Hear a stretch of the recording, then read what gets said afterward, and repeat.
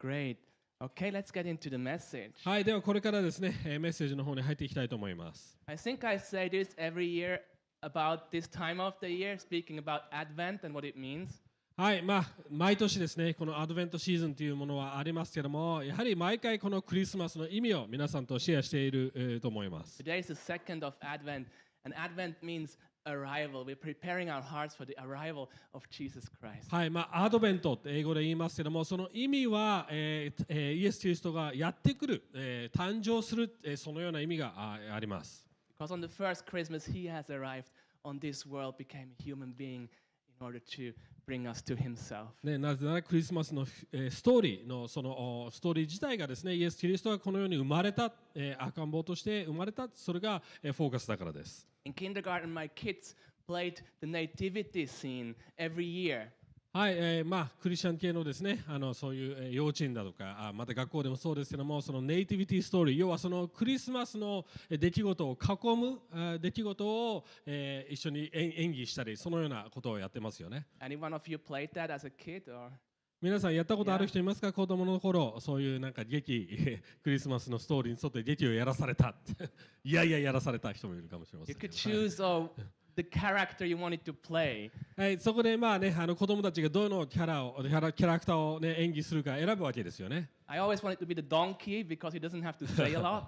はい、で私はいつもですね、ドンキ、ロバの役をやりたかったんです。なぜなら一言も話さなくていいからです。Not much text to remember. あんまりセリフがないからね、それをやりたかったんですけども。So for this year's Advent series, we chose to look at the different characters of that Christmas story. そういう意味でもですね、今年のアドベントはまたですね、そのクリスマスに関わっていた人物を一人一人、クリスマスにかけて、見ていく、そのようなことをやっています。We're not going to speak about the donkey though because it doesn't appear at all in the で Christmas も story. 残念ながらドンキ、ロバの話ではありません。Last Sunday, Yuta spoke about Mary, and this Sunday I'm going to speak about Joseph. はい、先週はですね、マリアの話をしましたが、今日はヨセフに焦点を当てていきたいと思います。Let's read our text from Matthew chapter 1, verses 18 to 25. はい、今日の聖書箇所はですね、マタイの1章18節から25節を読みます。I'm going to read in Japanese only, as usual. If you're an English speaker, you can read along on the right side on the screen, or even better, in your own Bible. はい、いつも通り日本語だけで読みますので、もしよろしければ皆さん自分の聖書を開くか、またこのスクリーンを見てほしいと思います。18節から、イエス・キリストの誕生は次のようであった。母マリアはヨセフと婚約していたが、2人がまだ一緒にならないうちに聖霊によって身ごもっていることが分かった。夫のヨセフは正しい人で、マリアを晒し者にしたくなかったので、密かに離縁しようと思った。彼がこのことを思い巡らしていたところ、見よ、主の使いが夢に現れていった。ダビデの子ヨセフよ、恐れずにマリアをあなたの妻として迎えなさい。その胎に宿っている子は聖霊によるのです。マリアは男の子を産みます。その名をイエスとつけなさい。この方が自分の民をその罪からお救いになるのです。このすべての出来事は主が預言者を通して語られたことが成就するためであった。見よ、少女が身ごもっている。そして男の子を産む。その名はインマヌエルと呼ばれる。それは訳すと神が私たちと共におられるという意味である。ヨセフは眠りから覚めると主の使いが命じた通りにし、自分の妻を迎え入れたが、子を産むまで彼女を知ることはなかった。そしてその子の名をイエスと名付けた。Okay, the Bible doesn't tell us a whole lot about Joseph. はい、実はヨセフについての詳細ってあまり聖書には載ってないんですね。He only appears during the childhood of Jesus. まだイエス・キリストが小さい時に、登場する、そのような人物です。So we assume that he probably passed away before Jesus started his public で、 ministry. 多くの信仰者たちも想定しているのが、おそらく、イエス・キリストが聖人になるまでに、亡くなっていた可能性もあるんじゃないかと言われています。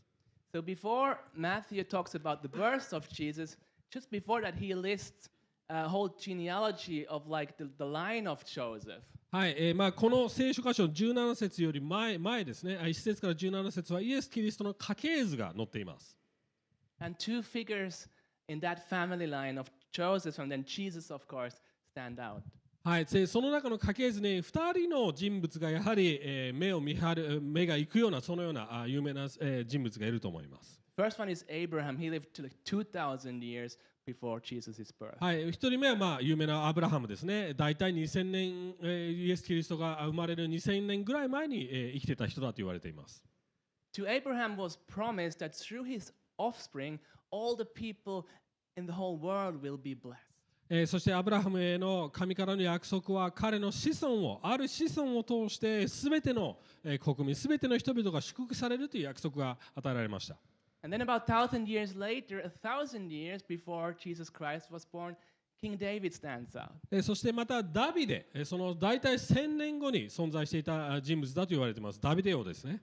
To King David, God promised that one of his descendants will rule over an eternal kingdom. そしてダビデには神様は、彼の子孫の一人が、その永遠に続く王国を治めることになるという約束をしました。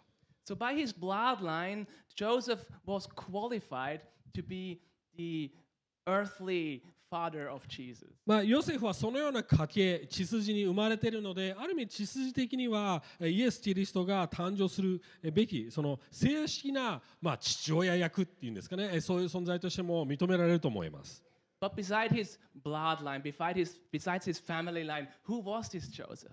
でも、家系にいたのは分かります。正当な家系、血筋を持っていたのも分かりますけれども、でも、どのような人物だったんでしょうか。And what was his relationship to Mary exactly? そしてまた、マリアとの関係は、もちろんどのようなものだったんでしょうか。When we read that text, it can be a little bit confusing to us. はい、真に正しい夫って、ね、そういうタイトルでやっていくんですが、ある意味ちょっとってなるようなタイトルかもしれません。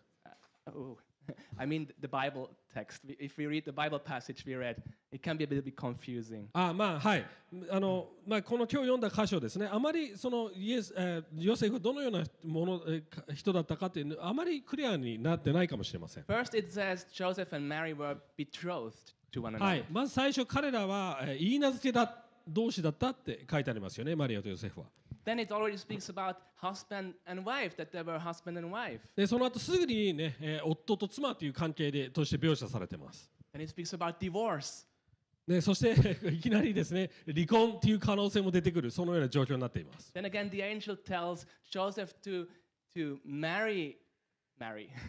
でもね、マリアと恐れずに結婚しなさいって天使がやってくることがそういうことを言うわけですよね。So to us it may be a little bit confusing because our way of like getting engaged and married is a little bit different than it used to be. ある意味私たちが経験するその結婚のプロセスと全く違うようなそのような体験なので、ある意味混乱する要素かもしれません。Traditional Jewish parents, they picked a wife for their son already when they were still children. この当時のですね、ユダヤ人たちの家系では、昔の日本と同じようにですね、相手を親が選ぶでですね、その結婚相手を親が言い名付けとして選ぶというそういう習慣がありました。Then during their teenage years, they entered into a time of betrothal.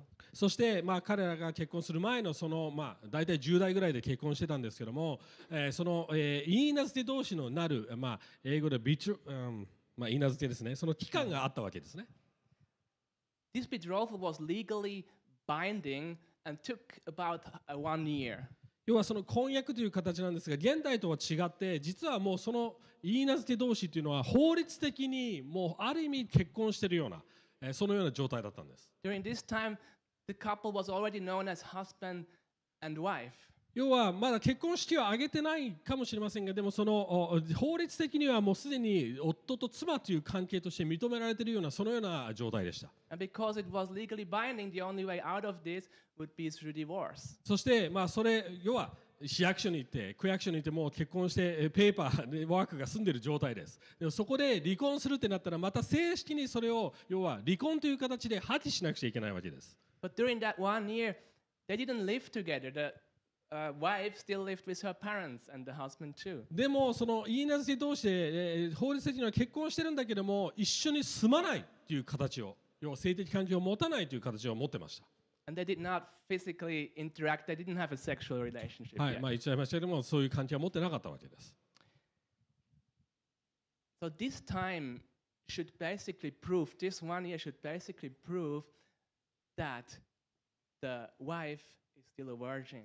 要は言い名付け同士でそのような状況、1年間の状況はありながら、やはり妻はまだ処女であるという状態を示すべきだったんですね。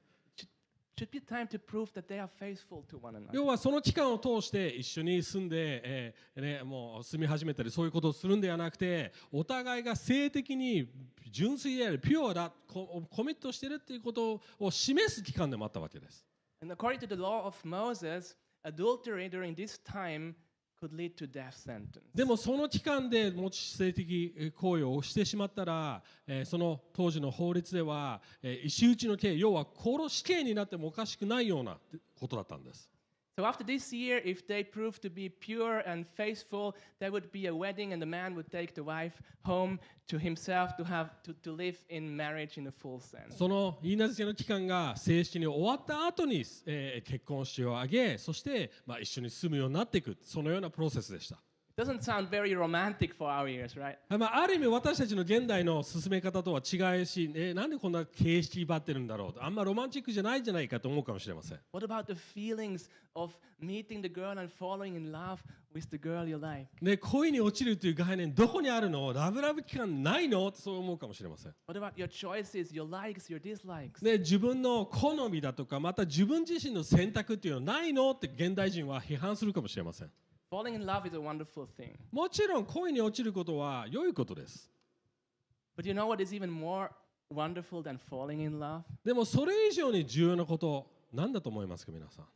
Learning and growing to actually love someone with all your heart. 要は自分の感情や欲望以上にその人にコミットし、そして愛するってことを学ぶことが一番大切なわけですよね。Learning and growing to actually love someone with all your mind as well. 私たちの知性においても行動においてもその人を愛する、感情だけじゃ感情を超えて愛するということです。Not love them for your own sake and your own feelings and your own choices, but for their sake. 自分の好み、自分の欲望、また自分にやりやすいものではなく、その人のために生きるような、そのようなことを学ぶということが愛です。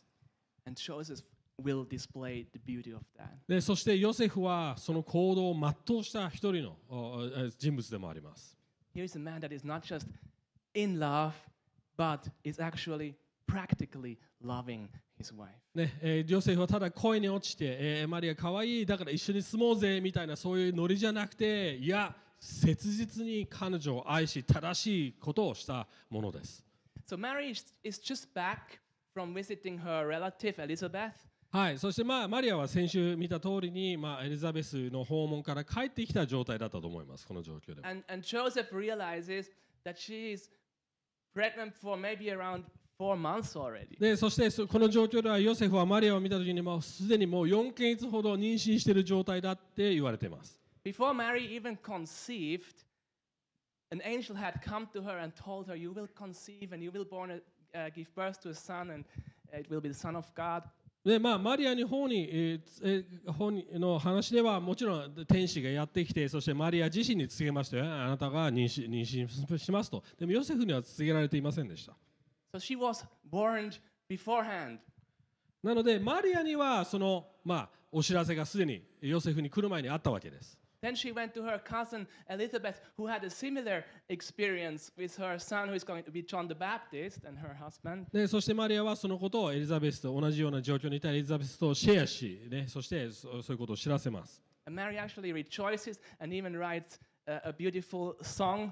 で、マリアはそこで喜び、一緒に歌を歌ったそういう場面がルカ書に載ってますよね。And now she's back, and Joseph probably notices for the first time ever that his promised girl is pregnant. その後何も知らされてないヨセフがマリアを見て初めて何か気づいたと思います。あれってこれから素晴らしい約束を待ってるはずなのに、あれって何か気づいたと思います。Up to this point, Joseph hasn't met any angel. 天使も現れてないんです、ヨセフに。ただマリアを見ただけで、ってなるわけです。He didn't have any revelation about what's going to happen. または、そういう神からの偉大な啓示だとかそういうものも一切ありませんでした。He didn't meet a cousin who had a similar experience. いとこからそういう知らせを教えてもらえない状況でした。The case was pretty clear for him. Mary had betrayed him.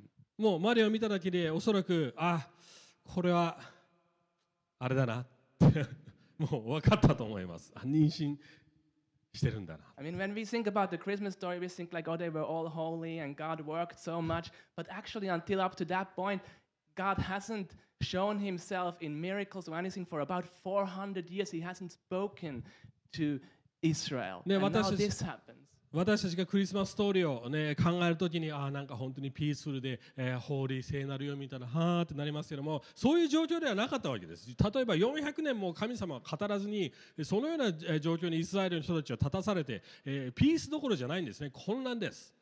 Mary comes up with some weird story of angels and child of God. でそしてマリアはヨセフに多分言ったと思います。なんか天使がやってきて、聖霊によって身ごもったんです。変なわけわからない言い訳をしている。What is this all about? なんでそんなことが起こってるんだ。もうカオスですよね、ヨセフにとっては。Either Mary has gone crazy or got involved with some weird cult, or most probably she's just trying to hide her adultery. ヨセフにとってマリアはちょっと頭がおかしくなって、この子精神的に大丈夫かっていう判断か、または変なカルトに捕まって変な教会行き始めてやばいことになってるんじゃないか、そう考えたかもしれません。What is Joseph feeling here? ここでヨセフはどのような感情を通ったと思いますか。 Confusion, 多分混乱があったと思います。 betrayal, 裏切られたっていう感覚を覚えたと思います。 hurt. 絶対傷ついてると思います。 His whole world just broke down. 自分の世界観、今まで信じてたことが崩れ去った瞬間ですよ。The girl he knew from childhood. で、子供の時からイナズテとして知っていたような幼馴染のような子が僕を裏切った。The girl he grew to truly love and trust. で、今まで信じてたと思ってた友達が裏切ったと思ったかもしれません。Why did Mary get an angelic visitation before the whole thing even started, but Joseph just didn't hear anything from God? で、ヨセフは思ったかもしれない。マリアにはなんで天使が現れておいて俺には現れないのって思ったかもしれません。He was left all on his own. 自分だけでいろいろ思い巡らして判断しなくちゃいけない状況だったんです。Have you ever felt like that? 皆さんそのような経験したことありますか。 Going through hurt and pain and disappointment, confusion, and feeling all alone with it. がっかりし、傷つけられる、裏切られたと思って、そして一人に完全に残されてしまっているような、そのような経験したことありますか。 There was no one Joseph could really talk with about that. でしかもプライベートのことなので、ある意味ヨセフは他の人に相談できるような状態だったわけじゃないかもしれません。They would have probably accused him of misusing the name of God, like giving birth to a child or whatever. でしかもヨセフも責められる可能性もあったわけですね。ヨセフがそのような関係を持ってしまって、そしてお前は神を冒涜してるって責められる状況だったかもしれません。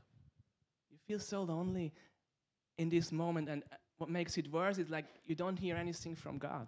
ね、そして神様の何も語ってくれない状態だったわけです。What should be the next step? What should I do? How should I treat Mary or whoever is in your life? This で、 situation. そのような状況でマリアをこれからどう扱うのか、接すればいいのか、この状況をどう対処すればいいのか、そういう状況です。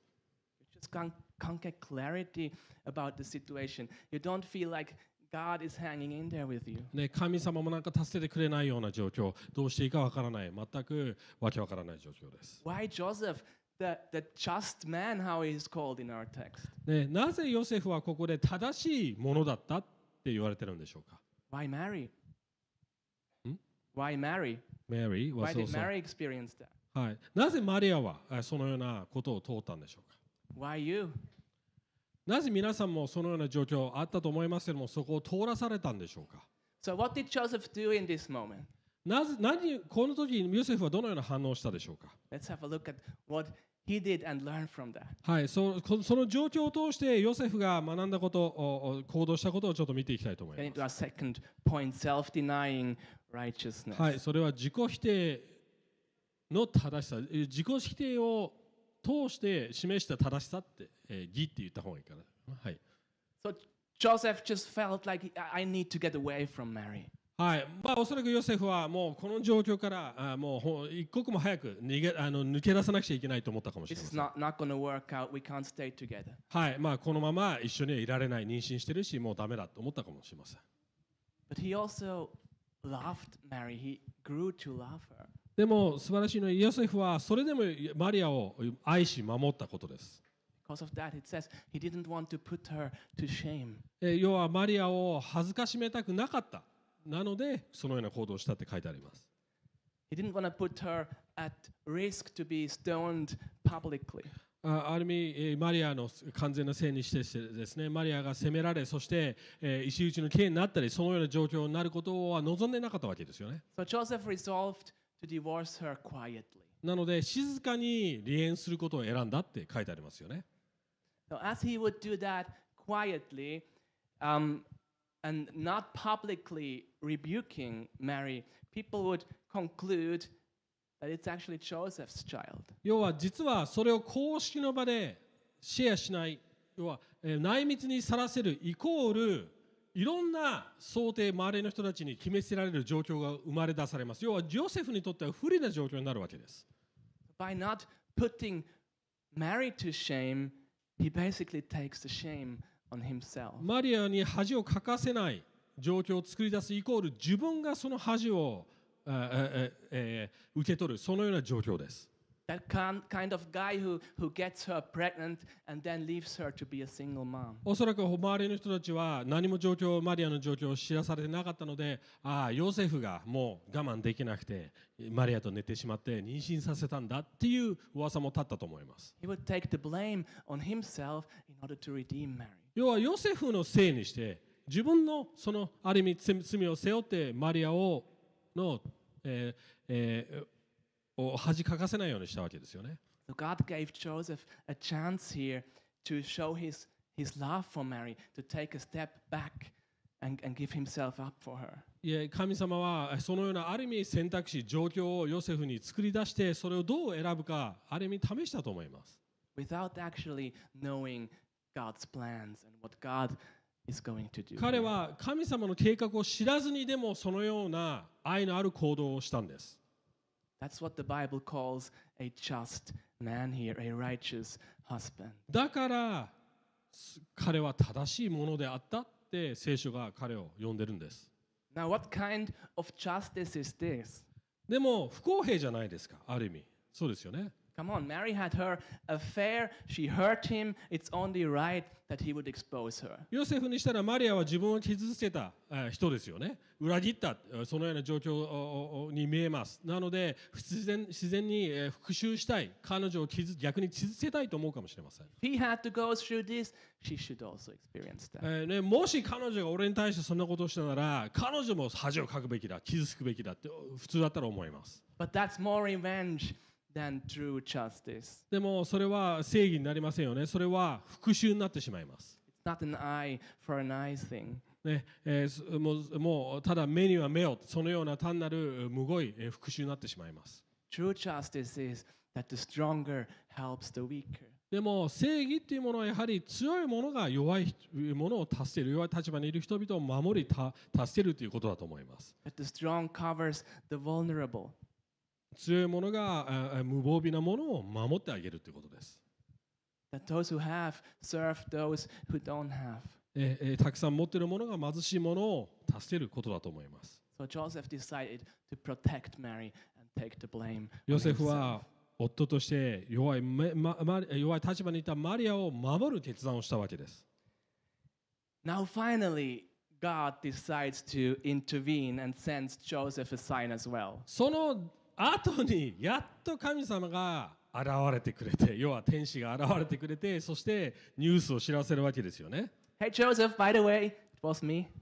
ヨセフ、実はね、これ私がしてることなんだよっていうわけですよね。But do not fear to take Mary as your wife. だから恐れずにね、マリアを妻として迎えなさいっていうわけです。I'm sure Joseph is relieved right here to know that Mary did not betray him. ある意味安心ですよ。マリアは私を裏切ったわけじゃないんだって思うかもしれません。And yet it creates another dilemma in him. でもその状況が他の葛藤を引き起こすわけです。To actually marry Mary was much more, or at least the same much shame and sacrifice as to secretly divorcing her. そのままマリアと結婚するっていうのはある意味、その内密に彼女を晒せるっていうことと同じぐらい、恥ずかしい、なんか要は恥をかくことでした。At least if he had divorced her secretly, he could kind of like get into another part of the country away from the people who know him. でその状況だったら、一人だけどっかにね、国どっか離れて、その世間体の目をから、ね、逃れるために他の町に移り住むこともできたかもしれません。But now on every step of his life, at Mary's side, at the little growing child's side, he would be reminded, and people around him would be reminded that Joseph did not wait until marriage. そのような状況の中でマリアと結婚して居続けるっていうことは、要はヨセフが我慢できずにもう性的関係を持っちゃって妊娠してできちゃった結婚をした、だからそういうふうに世間から見られ続ける、そういう状況もあったわけです。You know, we know and believe that it was God who got Mary pregnant, but the people around Joseph and Mary did not know and did not believe, and even if they had told them, no one would believe them. 私たちクリスチャンはこのストーリーを読んで、もちろんそれは神様がしたことだって信じてますけれども、でもその当時の人たちにとっては、神様によって妊娠したんだよと言ったとしても、それを信じないか、または冒涜だと思うか、信じようとしない人たちの方が多かったと思います。And not being able to wait until marriage was a much bigger thing back then than it is in our society. で、私たちのこの現代ではね、もう結婚言い名付けになったら一緒に住もうよだとか、そういうノリであんまり大したことじゃないですけども、この当時にとってはすでに性的関係を結婚前に持ってしまうということはとてつもない、ことだったんです。And of all people, Joseph, the only man in human history who waited to have sex with his wife until his first child was born. 多分ヨセフがこの地上で結婚した後も、子供が生まれるまで長期間性的関係を持たずに我慢した人だと思います。He had extreme self-discipline. 自分を自制することができた忍耐強い素晴らしい夫です。But he was viewed by everyone as the one who did not. でもその正しいことをしながら周りから批判された人でもあったと思います。Are you able to deny yourself like Joseph did? そのように自分を否定することはできますでしょうか。自分がどうのこうのの前に正しいことを選ぶことができますでしょうか。Are you able to deny your desire for worldly justice? 世間体の目で自分が正しく見えることを、それを諦めて正しいことをできるでしょうか。Deny your desire that people would know the truth about you, what really happened? 人々は真実をするべきだってね、そのように、その思いすら超えて正しいことをすることができますでしょうか。That people would know that you are innocent? 自分は、罪人じゃないんだとか、自分は正しかったんだ、それを示そうと逆に示すでしょうか。We tend so much to fear to be misunderstood by people. 私たちの恐れは誤解されたり、本当に自分の真実を知ってもらえない、そういうところに本当にすごくこだわります。Are you able to deny your desire for a peaceful life?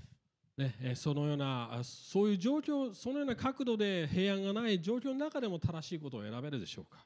Peaceful life as Joseph had before Mary suddenly appeared pregnant.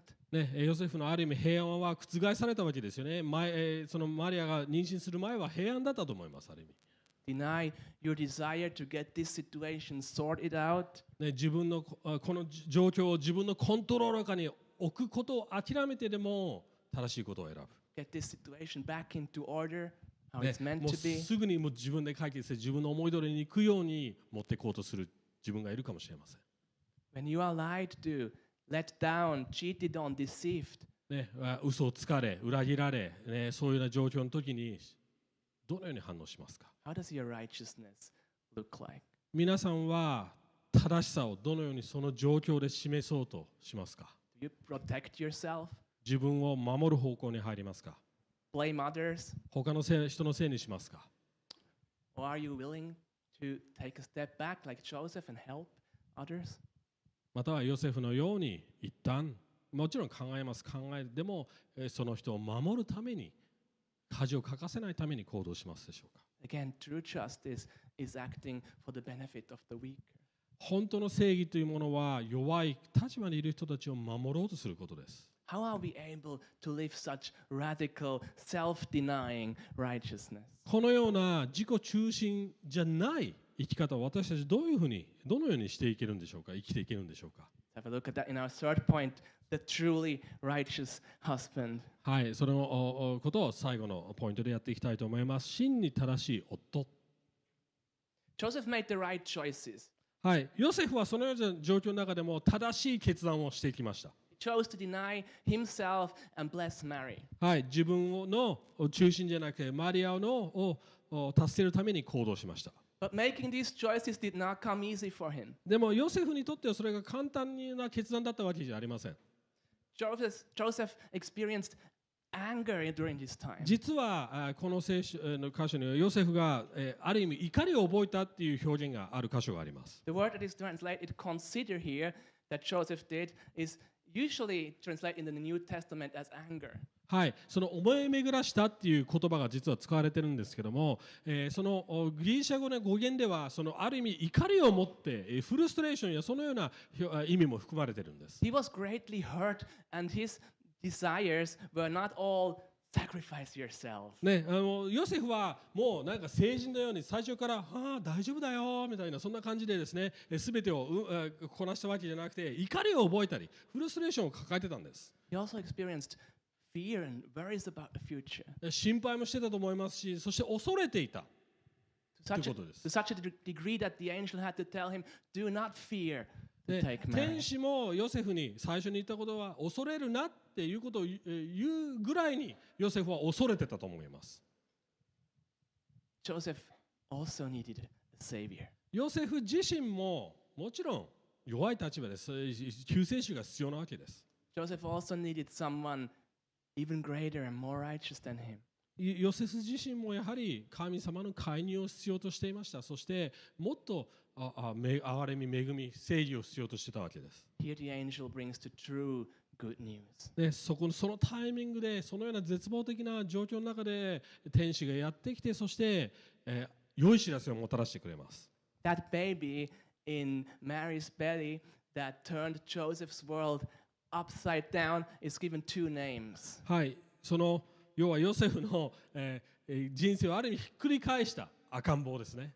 その存在の名前2つの意味を与えられています。He's given many more names in the Bible, but in this passage that we read, も there are ち two ろん names for 2 him. つ以上の名前が、イエス・キリストに与えられているんですけども、聖書を通して与えられているんですけども、ここでは2つ、その名前が与えられています。First name is Jesus. The angel tells him to name the baby Jesus. 1つ目はもちろんイエスですね。そのように名付けなさいと言われました。その意味は神は救うという意味です。And interestingly, at the very end of the text, we often jump this little line, and he called his name Jesus. Joseph actually called him Jesus, and by naming his son, he totally accepted him and received him as his own son. はい、ここで、面白いこと25節ですね、ヨセフはイエスと名付けたって、書いてありますけれども、その当時にとってはですね、やはり父親が名付けることは当たり前だったんですけども、そのイエスと言われた通りにイエスを名付けるということはそれを受け入れた、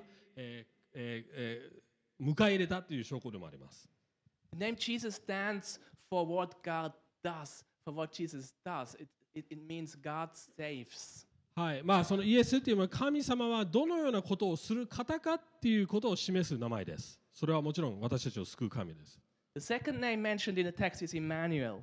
はい、でも2つ目の名前またここで、説明されています。それはインマヌエルっていう名前です。It stands for who Jesus is. それはイエス・キリスト、神は何をするかだけではなく、神がどのような方かっていうことを示すものです。It means God with us. It means that Jesus is the one who is with us. 神は私たちと共にいるっていう意味です。要は神自身、そのイエス・キリストというご自身が神が私たちといるということの証拠であるということです。That's how this book of Matthew starts here and how it ends in chapter 28 when Jesus goes back to heaven, and Matthew puts that right there that Jesus says, I'm going to be with you till the end of the world. マタイの書はこれ神が共にいるっていうことで始まり、そして28章最後には弟子たちに、地の果てまであなたと共にいます、また同じことを言って終わります。完結します。While Joseph feels all alone in his confusion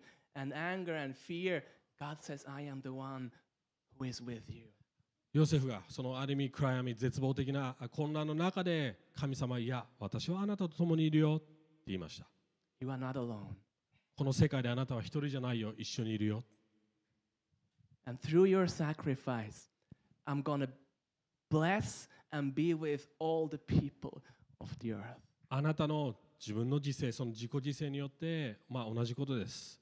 すべてのこの後の人たちが祝福されるっていう約束かもしれません。 As was promised to Abraham. アブラハムに約束したように。 But how can that baby still in the stomach, in the tummy of Mary be that? Sorry. How can Jesus be that for はい Joseph, で for も us? そのようなまだ赤ん坊だったヨセフがどのようにそのようにヨセフにとってそのような偉大な存在として見ることができたんでしょうか。 Because Jesus is the true and better Joseph. なぜならイエス・キリストこそ真のヨセフ、要は真の素晴らしい夫であり、そして真のヨセフというそのような存在だからです。 Joseph was betrothed to Mary. ヨセフはマリアと言い名付け関係にありました。婚約してました。 As her legal husband, he was willing to give up his name, his good reputation, his own future for her sake. でもその自分の花嫁のために自分を犠牲にし、自分に恥をもたらす決断をして自己犠牲を払いました。 Let me read to you what Paul says to the church in Corinth in 2 Corinthians 11:12. Can I have that on the で screen? もパウロが実は教会という存在に対してどのように言っているかちょっと出したいと思います。 For I feel a divine jealousy for you, since I betrothed you to one husband, to present you as a pure virgin to Christ. はい、ちょっとですね、日本語の方ではその言葉は入ってないんですが、婚約入ってません、ごめんなさい。私は神の熱心を持ってあなた方のことを熱心に思っています。私はあなた方を清純な処女として一人の夫、キリストに捧げるために婚約させたって言い方をしています。If you believe in Christ, you are legally betrothed to him. もし私たちがイエス・キリストを信じているなら、私たち教会、私たち一人一人のクリスチャン全体としてイエス・キリストと婚約していることになります。He is your husband and you are his bride. キリストが究極的な夫となり、そして私たち教会は花嫁で、それが聖書の概念です。You are joined together. That's another meaning of that word betrothed. I checked the Greek. Joined together, promised to one another. はい、婚約ってその意味の中には要は一つになるっていう意味も含まれています。While Mary only seemed to be unfaithful to her husband, of course she wasn't. We have truly been unfaithful to Christ. マリアは一見ヨセフを裏切ったように見える。忠実じゃなかったように見えますけれども、でも私たちはある意味イエス・キリストの花嫁として実際に裏切り、そして不純になったわけですよね。We keep walking away desiring worldly justice for ourselves. 私たちは自分勝手な行動をし、そして、自分の本当の言い名付けである夫を裏切って、そして好き放題やってきた人です。We've been walking away desiring peace and understanding apart from Christ. 神イエス・キリストを離れて他で、自分の平安や自分の欲望を満たそうとして生きてた人間です。While Joseph put his good reputation, his future on the line for his bride, Jesus gave his very life up for his bride, for the church, for you. ヨセフは自分の評判すら捨て、そして自分を犠牲にして、花嫁を守ろうとしました。同じくイエス・キリストは自分を捨て、自分は恥ずかしい、十字架で恥ずかしい身を受け、そして、評判すら全て捨てて私たちのために、私を救うために自分の命を投げ出しました。Jesus was truly misunderstood. イエス・キリストは全く完全に勘違いされていたわけですよね。Mocked and despised. バカにされ、そして非難されました。Even to this day, he still is.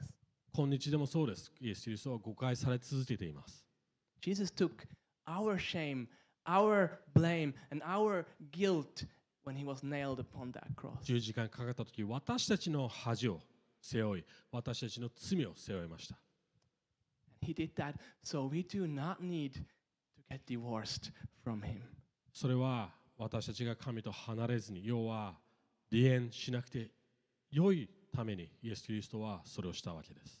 but that He can be the God who is with us. でも永遠に私たちと共にいる神として存在することができるように私たちのためにそれをしたわけです。That He can be our Emmanuel. 私たちのためにイマニュエルとなるように。That He can be the God who remains with us. 世界の果てまで終わりまで永遠に私たちといることを選んだ神を受け入れるためです。Always to the end of the age. 世界の終わりまで永遠にです。He went above and beyond to walk with us and mature us and prepare us to be blameless for that day, for that wedding day. これからやってくる最大の結婚式の日まで私たちを清め、そして私たちを整え、私たちを成熟させ、そして完璧な花嫁よとして立たせるためにイエス・キリストが私たちと歩んでくださっているんで Day す。 Christ will come back and our betrothal with Him will go into a full marriage in the full sense and He will take us home to Himself, into His house. そしてその日が来たときに、最大の結婚式が挙げられたときに私たちは完璧な世界、完璧な人生、永遠の幸せに入っていくわけです。Dwell on that beauty. 本当にイエス・キリストのその美しさに私たちは触れ、そして永遠に一緒に過ごすことになるわけです。That beauty of Christ, on that true righteousness, faithfulness, and love that the groom that Christ displayed for you, for His bride. 美しさだけでなく、その正しさ、そして本当にただイエス・キリストの忠実さ、そして愛がゆえに私たちが立たされ、それを見せられたってことです。Learn to rest on His work. It is fulfilled. だからイエス・キリストがすでにしてくださったことに安息を得てください。Take it in. Just come back to the beauty of what Christ has done for you again and again until you experience such a deep, natural gratitude towards Christ. その感謝の気持ちをもう一度味わってください。何度も何度もイエス・キリストに立ち返り、そしてイエス・キリストの素晴らしさ、美しさを体験してください。When you experience an unfair situation, look at Christ and how He has experienced that for you on your behalf and how He's with you now to carry you through it. ね、私たちがもし不公平な状況を経験しているなら、イエス・キリストに戻ってください。そこに安心、そして正義を見出してください。When you feel misunderstood, tell Him about it, who knows much better than you what it feels like. 自分が勘違いされているなら、無理にそれを否定したり、変えようとするんじゃなくて、イエス・キリストにまずそれを持ってってください。相談してください。When you fear man and man's opinion on you, know that Christ overcame this world and all the schemes of evil. 人の目を気にしすぎている自分を、気づいたなら、イエス・キリストがそれを通り、そして逆に批判され、そしてそれを乗り越えたことを思い起こしてください。When you feel alone, cling to Him. 孤独を感じるときにイエス・キリストを覚えてください。Cling to that promise that He will be with you until the end of the age, and which He did not only say, but which He proved and has worked and given Himself up for to make that possible. その時こそイエス・キリストが永遠にあなたと共にいるということを思い起こしてください。そして彼がそれを行動で示してくださったことを覚えてください。Someone else took your blame. イエス・キリストがあなたの代わりとなったわけです。The Son of God took your shame. 神の子が私たちの恥を通ってくれました。Jesus, the God who saves, took your guilt. 救ってくださる神が私たちの罪悪感を取り去ってくださいました。And He's with you. そして私たちと共にいます。He's with you in your daily failure. 毎日失敗している人生の中でも一緒にいます。He's with you in your daily successes. 成功している時も同じです。The more you can let yourself go into the hand of this Christ, of this Savior, of this God with you, the more you are becoming a man or a woman who can love others in such a radical, righteous, sacrificial way. 私たちはもっともっとイエス・キリストの御手の中に自分を置けば、そして自分を投げれば投げるほど私たちは同じように他の人々を愛し、そして弱い人たちを守るようなそのような決断ができる。要は自己否定をしながら自分を捧げて愛することができると思います。Let's stand up and pray together before we sing another song. 一緒に立って皆さん、最後のまた曲を歌っていきたいと思います。でも一緒に祈っていきたいと思います。